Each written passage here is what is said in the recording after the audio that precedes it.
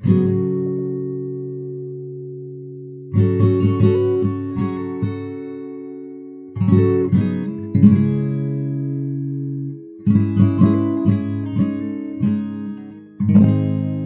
July of 2015, the music streaming service, Spotify, added to their platform a simple little algorithm presented as a feature called Discover Weekly. Discover Weekly manifests as a playlist that changes each week. Every Monday, a new playlist, about 2 hours long, appears in your Spotify app, and contained within that playlist is an assortment of music from different artists.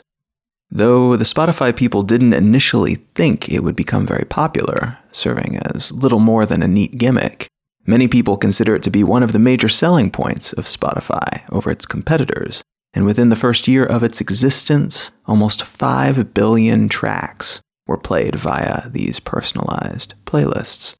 So how does this algorithm work? The broad stroke overview is that it watches what you do, how you interact with the music, what artists you follow, which tracks you play, how long you play them for, which tracks in a particular album you skip, and then it combines all that data with other data and data that it has collected about every other subscriber on the service, which, as of early 2017, includes over 100 million subscribers, about 50 million of which are paying subscribers. And the more data this algorithm has, the more it can guess at what you will enjoy. And throwing these 2-hour playlists your way increases the data it has access to immensely, because the lists expose you to completely new musicians and completely new genres of music, which in turn provokes you to either sit and listen all the way through, or to skip past them after the first 10 seconds or halfway through the song. These playlists then, which were built out of data, have massively increased the amount of data that Spotify collects, which then self-reinforces its ability to choose the artists and songs it thinks you will enjoy the most, despite your never having listened to them, or maybe even anything even remotely like them before. Now, Spotify is an imperfect service in many ways. The issue of how artists and labels make money via streaming services, for instance, is a very hot topic of debate. There is a lot of rapid change occurring within that facet of the music industry right now, and these changes can be more than a little disconcerting at times, and the companies that are pushing forward more changes and causing the changes to happen faster can often seem like the villains in the situation, and for all we know, they actually are. But even with all the downsides, I will say that Discover Weekly is one of my personal favorite things about Spotify, and it's a big part of why I have not yet switched over to one of the many competing services that now exists that offers more or less the same thing, and sometimes even at a cheaper price. I like being exposed to new things. I like being surprised by a song that I would have been unlikely to encounter in any other way. But even knowing that, even recognizing the benefits, even the personal benefits of this feature, I still think that Discover Weekly and streaming music and Spotify in particular warrants our continued critical attention. After all, if we are being fed music that we are more likely to enjoy based on past experiences and those experiences of people like us, doesn't this, over time, just further reinforce the filter bubbles that increasingly surround us in our online lives? Isn't this similar in many ways to what Facebook has been called out for, in showing us information and presenting us with news that is most likely to stimulate a response of the kind that is beneficial to them and their business model? In the case of Facebook, that means news and updates that make us click like and share, or to sometimes become outraged enough to leave an angry comment. And in the case of Spotify, this might mean simply playing us more and more of the same types of songs, because those songs reinforce our existing biases and keep us coming back, perhaps even more so than all of those delightful little surprises that we might currently encounter the way the algorithm operates today. It's worth asking whether this is actually a negative thing. You could very well argue that having a streaming service that feeds you nothing but what you know you already like and which it knows you will already like, could be very beneficial. That's a very valuable thing in a lot of ways. Though I would also argue that if these algorithms with time become so accurate that they are capable of feeding us only the things that we are certain to enjoy each week, rather than interspersing those tracks with songs that are on the periphery of what we currently enjoy, or periodic bursts of outliers that don't quite fit with the rest, but which it has some reason to believe that we might possibly enjoy if we're exposed to it, then we will find ourselves increasingly walled off from each other, increasingly put into little demographic categories. And though they might be very refined, well-sharpened categories, we will still be boxed up and sold as demographic markets, just like any other demographic market, rather than being stimulated towards growth, and rather than Spotify or services like it becoming a catalyst that helps us evolve our tastes over time. It will become a mechanism for simply reinforcing our existing tastes. And it's worth remembering that your existing tastes today were probably not always your tastes. So the tastes that you have today are refinements on what you had before. And there's a very good chance, and almost certainty, that given the right atmosphere and environment, your tastes will continue to grow and hopefully become even more epic. Your future self will certainly think so compared to what you prefer today. If that future self is given the opportunity to exist, that is. If the chance encounters with sounds and rhythms and artists that I never would have had any reason to be exposed to before were to go away from the Spotify service, and past experiences with algorithms leads me to believe that that very well could be the direction that it goes in, either as part of the algorithm's internal evolution to make it more effective according to a particular metric, or as part of a business move by Spotify to emphasize certain types of interactions over whatever interactions are involved with the process of new music discovery. Then this service could become a whole lot less growth-oriented and less about surprising users and more about building up an increasingly opaque filter bubble. It could become something that reinforces biases and serves only to construct increasingly inassailable, cozy little bubbles that we all live inside, rather than taking us on a weekly journey through the unknown. What I want to talk about this week is the precursor to algorithms when it comes to making recommendations as a profession, the subjective analog version of something that we are increasingly leaving to computers and the wisdom of the crowds these days. Today, I want to talk about critics and criticism.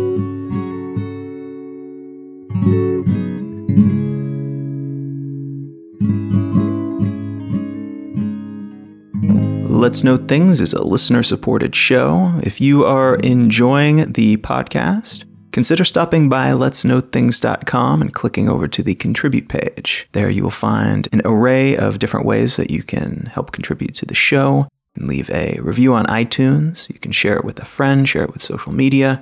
You can contribute monetarily directly through Venmo or PayPal. Any and all efforts of this sort are very, very much appreciated. Thank you so much to everyone who has already contributed in some fashion. And thank you in advance if you are considering doing so in the future.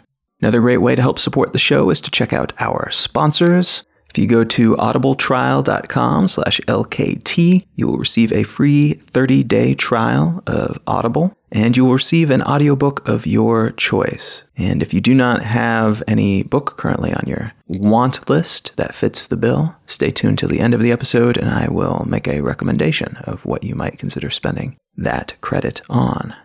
And the other sponsor today is HostGator. If you go to hostgator.com/LKT, you will receive a substantial discount off of their already very reasonable hosting prices. HostGator.com/LKT. All right, let's get back to the show.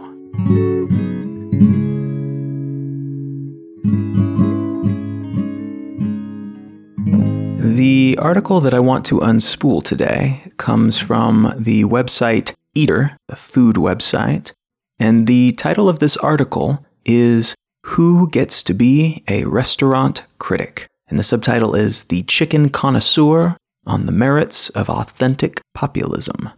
There's a lot going on in this piece, but I want to start this discussion with a quote from the piece itself, which I believe does a great job of introducing the thesis statement, or some of the core thesis statements that are presented within. Quote, "Most food criticism is defined by a single word, should. It is almost impossible to encounter a review that doesn't either explicitly or implicitly judge what is on a plate by a standard of what should be, whether cacio e pepe is sufficiently al dente, tonkotsu ramen broth unctuous enough, or a late-night bistro appropriately lit. This is, of course, true of all kinds of criticism, but food in particular tends to locate its should in generally absolutist calls to authority, whether that is authenticity, is this how they make it? Tradition, is this how they used to make it? Or more generously, the coherence of a chef's vision, is this what she truly wants to make?" End quote. This article focuses on a non-standard food critic who has become a viral sensation on YouTube, and his name is Elijah Quashie, and he goes by the name The Chicken Connoisseur when he makes these videos in which he reviews street-side fish and chips and $2 burgers and fried chicken from convenience stores that is kept warm under heat lamps. Elijah himself is an interesting character, and I'll link to some of his videos in the show notes so you can check out his presentation style. He definitely has an attitude and a method of presentation that was essentially made for YouTube, in my opinion.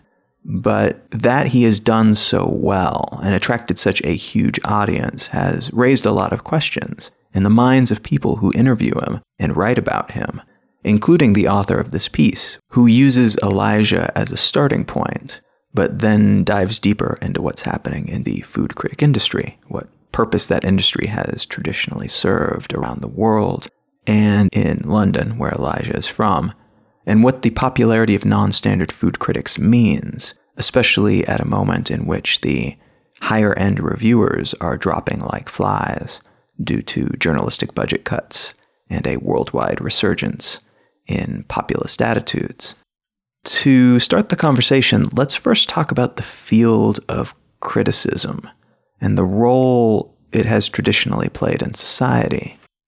Typically, a critic, someone who professionally criticizes food or music or art or film or whatever else, is expected to play the role of an expert, someone who perhaps has a better understanding of their field of focus than we do, or who at the very least has relevant opinions on the topic, and who can then help us filter through the available options, whether that means restaurants or performances that are currently playing on Broadway, or albums that were released this month. These people have historically been specialists and are very often people who can help us not just make the choice we would have already made had we the time to watch all the movies that they watched or to dine at all the restaurants that they've dined at, but in fact to make better decisions that are informed by their personal opinions, by their refined palettes, their tastes. Their palettes are more refined than ours, so we trust them when they say that the coffee at a given cafe is too acidic or too pricey for what you get. We trust them when they tell us that the ratatouille is subpar or the new LP lacks production value. They are, in a way, advisors. Their role is to explore deeply into realms that we might only peruse broadly, superficially.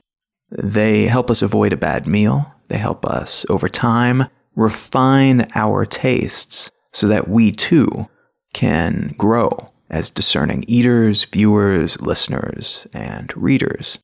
But the traditional understanding of this position, it could be argued, is flawed from the outset. Yes, a critic with a refined palate will take away more data from a situation, and that might be better informed data, as they will know what to watch for when visiting a restaurant, more than I would anyway, or more than would anyone who isn't a passionate and well-trained culinary expert like they are. What's more, their ability to convey their experience in an interesting and useful way is a secondary trait that sets the mere enthusiast critic apart from those who are able to experience and analyze and then express and explain. But this entire profession assumes that the person on the other end of this article, the one reading the criticism, will have similar tastes and priorities as the person writing it. A New York Times food critic might find $2 pizza to be subpar in every way, but the average Joe and Jane might find it to be perfect for what they're looking for at the moment. Most people do not carefully consider each meal as a cultural experience. They are eating it to become full, to have the energy to go back to work, to have something to nibble on while they spend time with someone they're interested in, or maybe just to get an inexpensive shot of calories that taste good. More exposure to more types of food and an intentional focus on how the flavors blend and how the texture feels in one's mouth, how the plate is presented. These are all things that help a person appreciate their dining experience more, but they are not priorities for everyone all the time. For most people, food represents something completely different, and the same could be said of music, of theatrical performance, and anything else that one might become an expert in.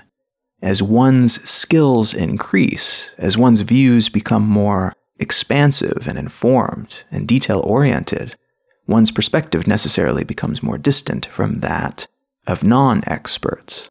You are seeing the same thing differently.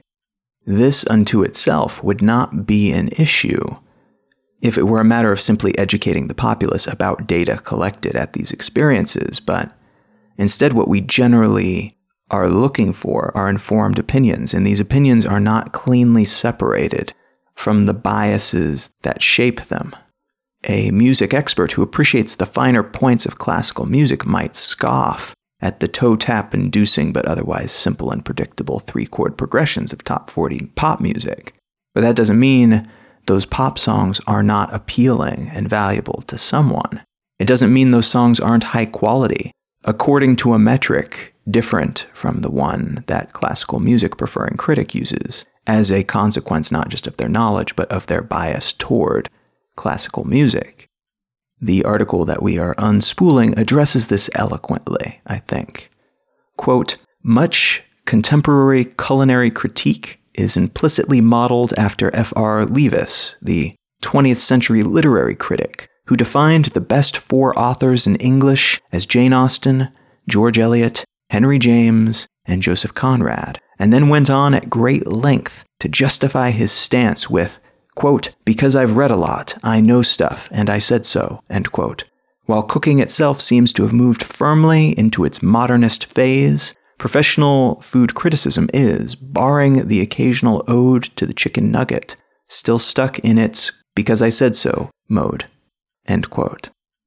And later in the piece, talking about the chicken connoisseur, the article says, quote, "His reviews aren't predicated upon arbitrary notions of sophistication, like those that tell us a pale French omelette sprinkled with fleur de sel is the height of class, while a browned Indian one loaded with chilies is crass. Nor are they solely based on price or portion size. Instead, they do exactly what criticism is supposed to do: lay out a series of well-defended but admittedly subjective criteria, then go about judging the food based on them," end quote. That acknowledgement of subjectivity is vital. And I want to be very clear here that even though I'm saying there are issues with the way we often approach the field of criticism, I'm absolutely not saying that having knowledge about something is bad, nor that it necessarily creates a barrier, making experts too informed to talk to the amateur.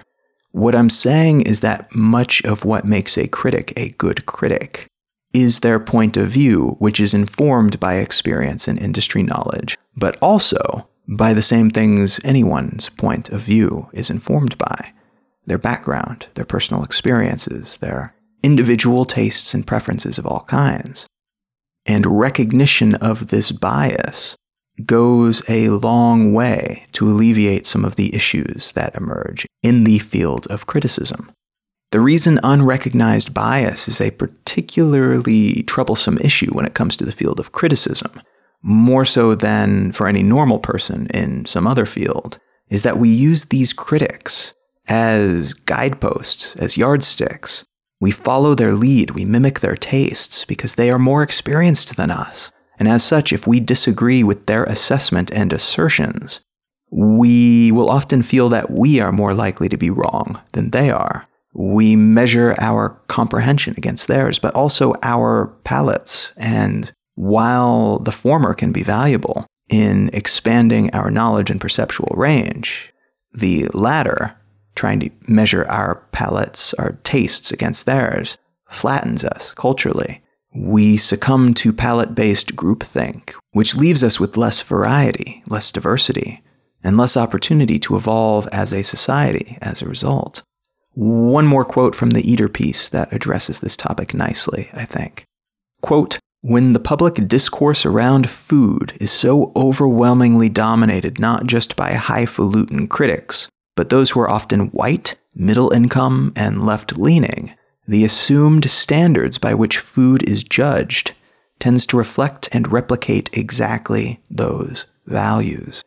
If critics these days seem to most value food which presents a vision, highlights the ingredients, and inventively mixes influences, it's because those are the values of upwardly mobile, culturally omnivorous eaters who believe in conscious capitalism." End quote.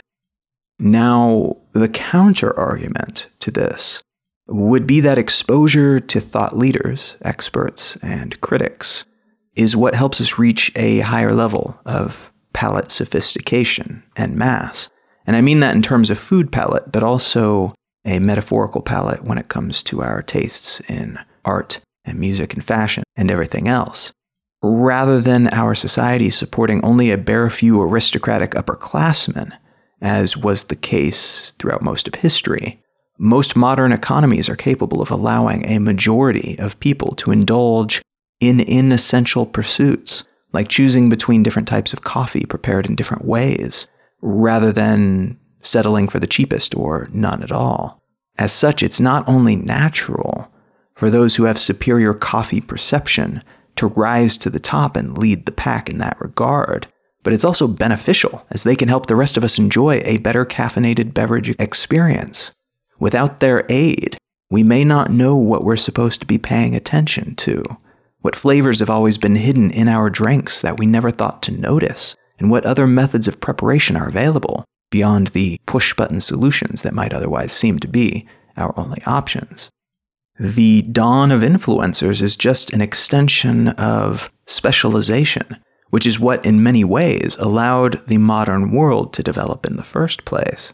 Now, is it possible that a coffee expert's background, let's say growing up in Southeast Asia, might have influenced her palate, leading her to prefer more sourness, let's say, in her coffee than most people prefer, and that this preference of hers might lead others to adopt the same preference, to have a bias toward sourness in their coffee? It is possible, yes. Does that hurt anyone? I don't know, probably not. Though there is a better chance of her becoming a somewhat harmful influencer if she lacks awareness of her bias and perceives her sourness preference to be the only correct one, as if that is the only correct way to have coffee, and then passes that blind bias on to others.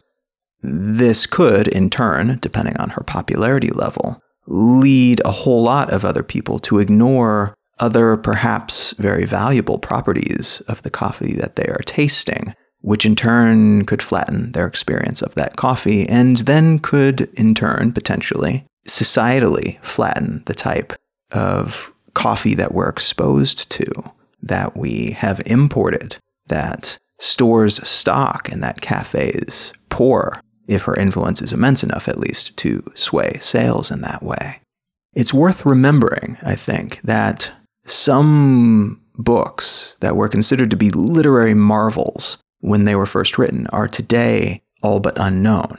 They were products of their time that just don't make sense by contemporary standards. The same is true in reverse, that some books which remained unappreciated in their time are today considered to be masterpieces. This fact is something that we like to ignore, because we like to be able to say, this song is great. This is the best song of the year. And we like to be able to say that without having to ask ourselves a whole bunch of clarifying questions. It's more satisfying to just declare something to be the best. But the best by what standard? And how long will that standard hold? And is it the best for us and for our specific society? How large a group adheres to that particular metric of best? As soon as we acknowledge that the standards by which we are judging our favorite songs are not just transient in terms of time period, but are also incredibly subjective to us and us alone, or on a massive scale, potentially, us and our subculture within our major culture, within our country, within our hemisphere, it makes us feel less credible as critics, at least in the sense of critics being the ultimate arbiters of taste and quality. Critics who are self-aware enough to recognize that their views are biased toward people who have the same tastes and standards as them probably will not experience as much cognitive dissonance as a result of this thought that tastes are transient, because they already know that their best song of the year is just one of many such songs chosen by one of many biased critics. To them, all of those additional subtitles, best song of the year in this particular city, in this particular month of this particular year by this particular subgroup, that's all implied. But for a lot of people, and not just critics, that unfortunately is not the case. And this lack of self-awareness has a lot of other consequences beyond just the music that they're listening to. And I'll touch on that a little bit more in just a second here. Now, part of what's notable about the chicken connoisseur, to me, is that he's immensely popular in a field that is typically the realm of relatively highbrow rumination, but he's approaching it in a decidedly and unabashedly lowbrow fashion. So let's stop for a second here. Just now, I said lowbrow and highbrow, and chances are there are things that immediately came to mind when I mentioned each of those labels. What each term means to you will depend heavily on your culture, on your geographic locality within that culture, on your personal background, and in some ways even your perception of yourself in terms of where you fall on the lowbrow, highbrow spectrum. To some people, lowbrow is an insult. That's typically the case for people who perceive themselves to be highbrow, or who at least aspire to be. On the other hand, many people who perceive themselves to be lowbrow, or who celebrate brands and icons that market themselves to the vox populi, consider the label to be a more positive thing, associating anything highbrow with arrogance and condescension, with pretension. And frankly, there's probably a good reason for that. If you look around at food criticism written about so-called lowbrow food and the culture that surrounds it, you'll notice they very often use the vocabulary of colonizers to describe it, almost like they are discovering lost tribes. We saw this in the early days of online platforms like Etsy as well, when suddenly a bunch of Midwestern fashion designers and craftspeople were able to sell their wares to anyone on the planet. And the coastal fashionistas and foodies, those who see themselves as being connected to the larger civilized world, were suddenly discovering, quote unquote, these people who had been there all along, but who they perceived to only just now be relevant now that they were connected to that larger civilized world. The same is true when a big city food critic, who is renowned for their work reviewing chefs with Michelin stars, go on the road to indulge in food truck cuisine and local favorite restaurants in smaller towns.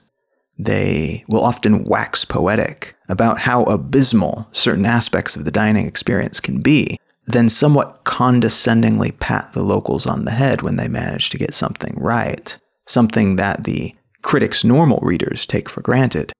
They'll often chuckle politely at the naivete of these outsiders while adopting a sort of noble savage perspective about them when it comes to other aspects of their culture. Look how innocent their approach to cuisine is. Arguably, this is part of what happened to some journalistic entities during the 2016 US presidential election. these Midwestern, Rust Belt, Southern people that the big city highbrow journalists decided to go out and quote-unquote find, to discover and report on.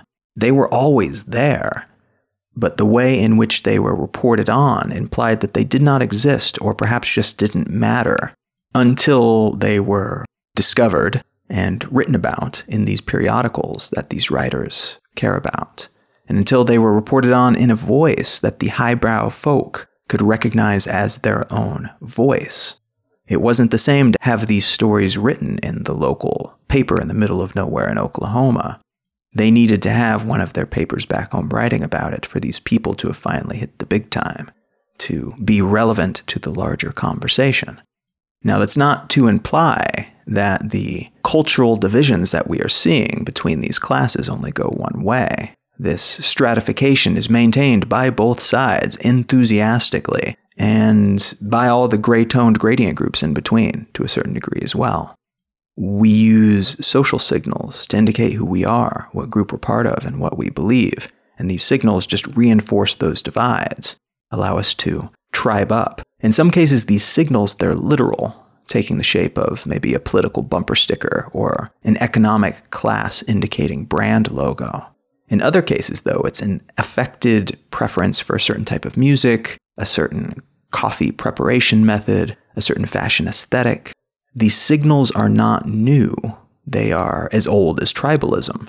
And in most cases, we're not even aware that our preference for a certain brand of laptop or style of jeans is informed by the people we look up to in the group that we see ourselves being a part of. We would never say, this is the type of truck I'm supposed to own to be like that person who is iconic within my social group. Instead, we would just want that truck because it's awesome. The same with the need to have a $7 cup of coffee. In some cases, this might be a purely personal choice, but in many cases, perhaps most cases, we perceive it to be cool and desirable to have our coffee prepared in that way, in that style, with that flavor, because our choices, our preferences, the way that we live, are all shaped by our self-perception as members of a certain group who aspire to climb higher up the ranks of that group, and we do that by succeeding according to the metrics of that group. Part of what makes someone like Anthony Bourdain such a pleasure to watch and to read is that he's able to approach gritty, ground-level situations and describe them in terms that a New Yorker magazine subscriber can appreciate. Yes, his work has a more guttural vibe than that of other well-known New York Times best-selling authors, but it's still what we might call a high-end mainstream presentation of something normal.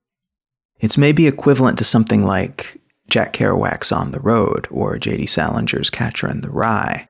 It is uncouthness that is granted couthitude by elevating that particular perspective, that gritty perspective, to a commonly accepted canon that is digestible by the aforementioned reader of New Yorker magazine. Catcher in the Rye might have been a book of the people once, but it was appropriated and then taught by people who used it as a lens to understand something they didn't experience firsthand. The same is true, I think, of Bourdain's experiences. It's a look at the lowbrow through the lens of the highbrow. The Chicken Connoisseur, on the other hand, is a look at the lowbrow without any lens at all. There's no magnification or distortion taking place. It is the real deal. The kid running the YouTube channel speaks with deep London street slang, and he shows off a new pair of sneakers at the beginning of each episode, and he shares his opinion on the types of food that he and his peers actually eat, gauging the quality of that food not in terms of how authentic it is, or how clever a take on the fried chicken recipe it happens to be, or even where the ingredients are purchased or how they are grown. He uses metrics that are closer to home. Does the fried chicken easily pull away from the bone? Does the crust stay attached? Are the chips, the fries, soft enough so that the salt and pepper stick to them? It's criticism that is of its place and time, And while that means the audience won't necessarily be the same audience that might watch and enjoy Bourdain, it does mean that there's a new, quite large audience that is ponying up to the table, suddenly feeling represented. It means that an audience that wasn't being spoken to is finally getting to have a conversation, and in a language that makes sense to them, that is relevant to them. And this, to me, seems like a really healthy way to approach criticism. But that said, being a healthy way to approach something, or a correct way, I guess, implies that there are correct ways, that there are unchangeable standards. There are metrics that are unbreakable with this sort of thing. And that in turn implies that if you break rules, you must break them in a way that is recognizable to the existing establishment. And God help you if you're ahead of your time, like so many revolutionaries and rule breakers have been in the past. Their work only recognized as brilliant by critics from a later age. Because to have a correct way of doing something, we have to have a universal metric by which we can gauge that correctness. And food, music, art, it all changes with time. There is a good chance that our critics are chronologically biased, are prejudiced toward the standards, the units of measurement of today. Because there's no way that they could be biased in favor of the metrics that we favor tomorrow, unless they're time travelers, which would be cool, but that is unlikely. If we can recognize this, that things change and therefore our standards and criticisms are entirely of our time, we can then find ourselves stuck in an uncomfortable state of almost confusion, but really it's more absolute malleability. A philosophical contextualism that we apply to everything, which makes everything equal then in someone's eyes, because we don't know if the standards that we use today will always be the quote-unquote correct standards, if they will remain the standards in the future. And so we immediately date ourselves as soon as we use one particular unit of measurement to judge the quality of something, which implies then that the prudent thing to do would be to assume that potentially any property of anything we might be criticizing could be the correct unit of measurement to use, and that measurement of bad to good could actually go in either direction as well. It may be that today we want our coffee to be incredibly strong and black and sour, but tomorrow the complete opposite is the standard of quality that we adhere to, that we want it to be watery, and we want it to be rich, not sour, and we want it to be almost transparent. There's no way to know, and as a result, potentially the correct thing to do is to step back and just say, well, here are the standards that I'm using, and here's the unit of measurement that I'm using, but I can't say anything more than that. This book may not be any good for me and my standards, but to someone, it might be the best book ever created, depending on what their standards are, what they as individuals are looking for in a book. That would be a truly bizarre criticism column to read, but that is one extreme of this argument. And it's actually, philosophically at least, a really good way to approach these types of things, a really good way to approach the properties and the units of measurement that we use to judge things, to criticize things. It's good to stay open and open-minded and contextually aware, and it's good to recognize that other people's biases, other people's values are not the same as yours. But this is also an essentially useless standpoint to take in the practical, concrete sense, in terms of coming up with a meaningful criticism of something, but also in terms of figuring out how you want to live, and in terms of figuring out how you want society to be, what you want it to be predicated on. If we say, for example, that all philosophies are equal because each and every one aligns perfectly with someone's worldview, I do think that that is correct on a theoretical level, but it doesn't help us when we are talking about tangible reality. If you can just go murder someone and say that your philosophy allows you to do so, and society is set up in such a way that allows that belief to get you off the hook because all beliefs are equal, well, it won't take long for us to no longer have a society, or at least not one that many people would want to live in. On the other hand, it is equally limiting to fixate completely on the practical at the expense of the theoretical. We could conceivably pass a law that says no violence is acceptable ever, and that would be a very clean-cut, concrete, enforceable thing to say. But at the same time, it would prevent us from bending or amending the rules in the case of, for example, foreign aggression from another society that doesn't adhere to the same ideology. It also doesn't help us if, over time, our perception of what violence means were to change.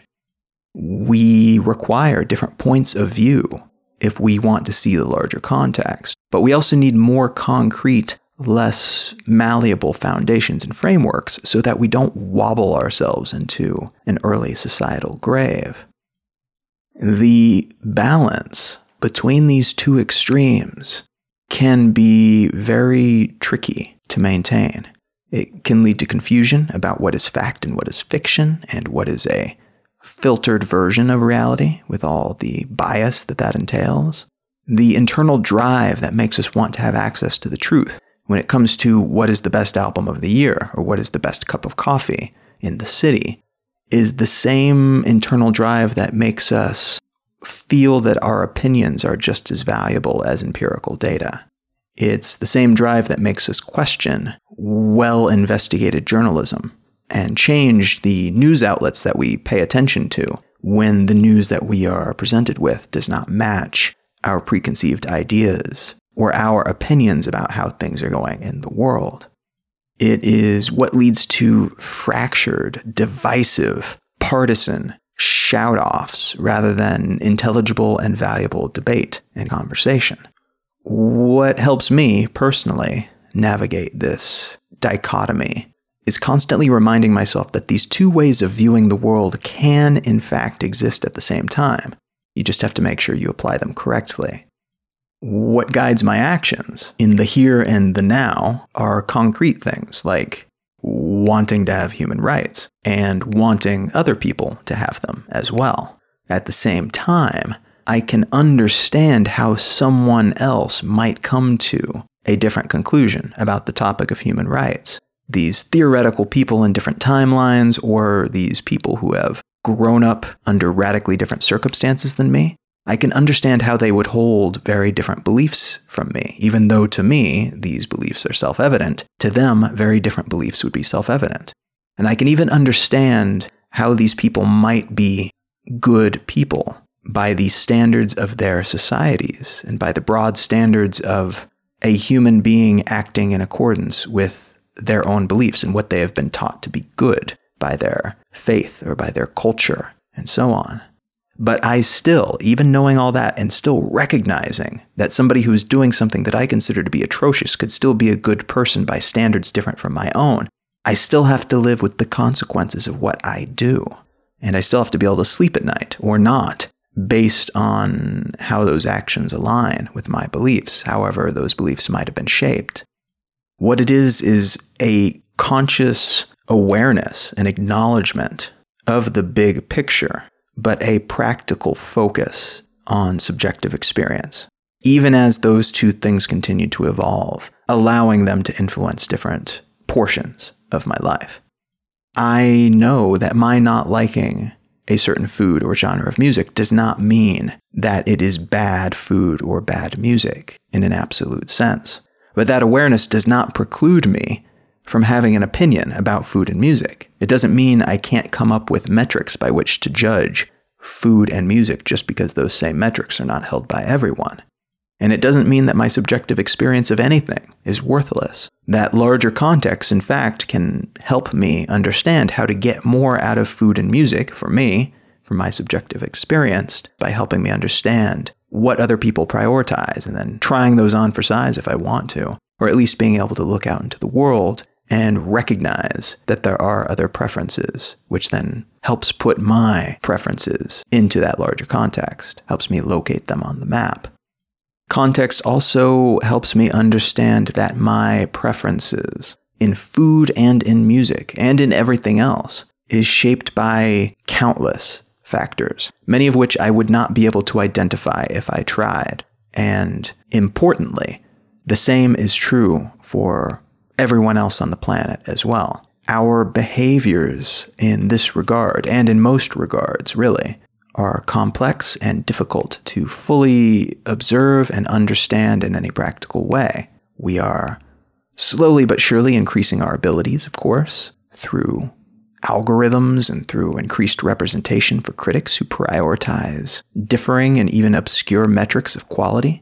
But we have to be careful along the way, as any of these tools, and perhaps especially the most powerful and potent of them, can easily be inverted, building thicker walls rather than knocking them down, and more efficiently dividing us into marketable demographics, rather than helping us grow, and rather than exposing us to a host of increasingly rich experiences in all possible meanings of that word.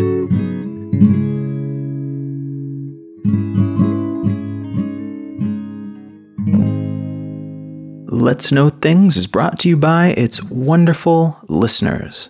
A huge thanks to everyone who has already contributed in some way. If you are considering contributing in the future, there are a host of different ways that you can do that. If you go to letsknowthings.com, you will find a host of different means of contributing to the show. Everything from leaving a review on iTunes, sharing it with a friend or your social network. You can contribute monetarily through Venmo or PayPal. You can do your shopping through my Amazon link. Whatever means to that end makes the most sense for you. Thank you so much. I very much appreciate each and every contribution. Another great way to help support the show is to check out our sponsors. First sponsor today is Audible. If you go to audibletrial.com/LKT, you will receive a free 30-day trial of Audible and a free audiobook of your choice. And that is any audiobook from their service, and there are hundreds of thousands of them. And if you are lacking inspiration as to what to spend that credit on, might I suggest The Handmaid's Tale by Margaret Atwood. This book, I believe, is going to be turned into a TV series soon. I want to say it's coming to Hulu. So hopefully that will turn out to be a good translation. But the book itself is amazing. It is disturbing. It came out in the mid-'80s, and it's a bit of a dystopian tale about the Theocratic Republic of Gilead, which is a republic that is founded after a radical religious group overthrows the U.S. government and kills the president and most of Congress, and then they go on to take away all human rights, essentially, with the pretext that they are trying to restore order and get things figured out. But of course, they never give those rights back. And women in particular suffer under this regime and have all of their rights taken away, including the right to read. And they are indoctrinated and speckled throughout society, fulfilling a host of demeaning roles. One of them in particular is that of the handmaid, who is a woman that exists to help the men reproduce. They are essentially impregnated by a man with his wife present during a ceremony because reproduction within this society has become nearly impossible due to the side effects of pollution and rampant STDs. So it's a feel-good novel, as you can probably understand. Margaret Atwood is just a treasure. Every book she's ever written has been amazing. This one in particular is considered to be a modern masterpiece, and I definitely agree with that. My opinion on this thing and all things are very subjective, of course, but I would highly recommend it if you are looking for an excellent book to read. That is The Handmaid's Tale by Margaret Atwood. You can get it at your local library, your local indie bookstore. You can grab it on Amazon, get it on your Kobo or your Kindle. Or if you would like, you can go to audibletrial.com/LKT, get your free credit, spend it on this book. A great way to get a free, excellent book to read, or in the case of Audible, have read to you, and to also help the show at the same time. And the other sponsor today is HostGator, the hosting company that I've used for many years and very gladly. If you go to hostgator.com/LKT, you will receive a substantial discount that they provide to listeners of Let's Know Things, and that is off of their already excellent prices. HostGator.com/LKT if you are thinking of starting a blog or a portfolio site, a website for your business. Whatever you're looking to do, chances are they can help you out and at a discount. If you go to letsknowthings.com, you will find the show notes to this episode and every episode of the podcast. You can also sign up for the weekly newsletter, which is a collection of links to interesting things that goes out every Monday. If you go to Colin.io, you can learn more about me and my other projects, including the books that I have written. You can find me pretty much everywhere on the internet at Colin is my name. I'm all over all the social networks. And you can find my blog at exilelifestyle.com. Thank you so much for listening. I am Colin Wright, and I will talk to you again next week.